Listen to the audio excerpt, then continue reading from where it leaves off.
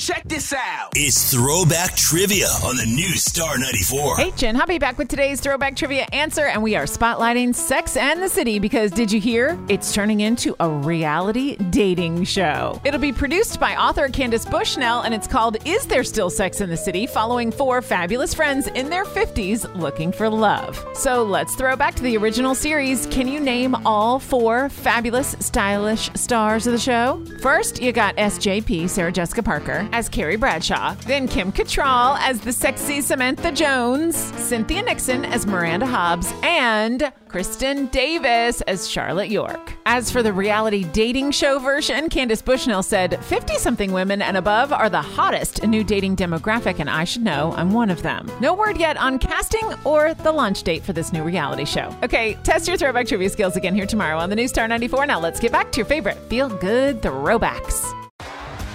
T-Mobile has invested billions to light up America's largest 5G network, from big cities to small towns, including right here in yours.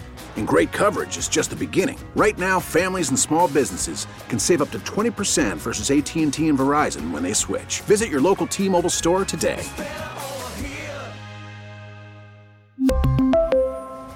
Plan savings with 3 lines of T-Mobile Essentials versus comparable available plans. Plan features and taxes and fees may vary.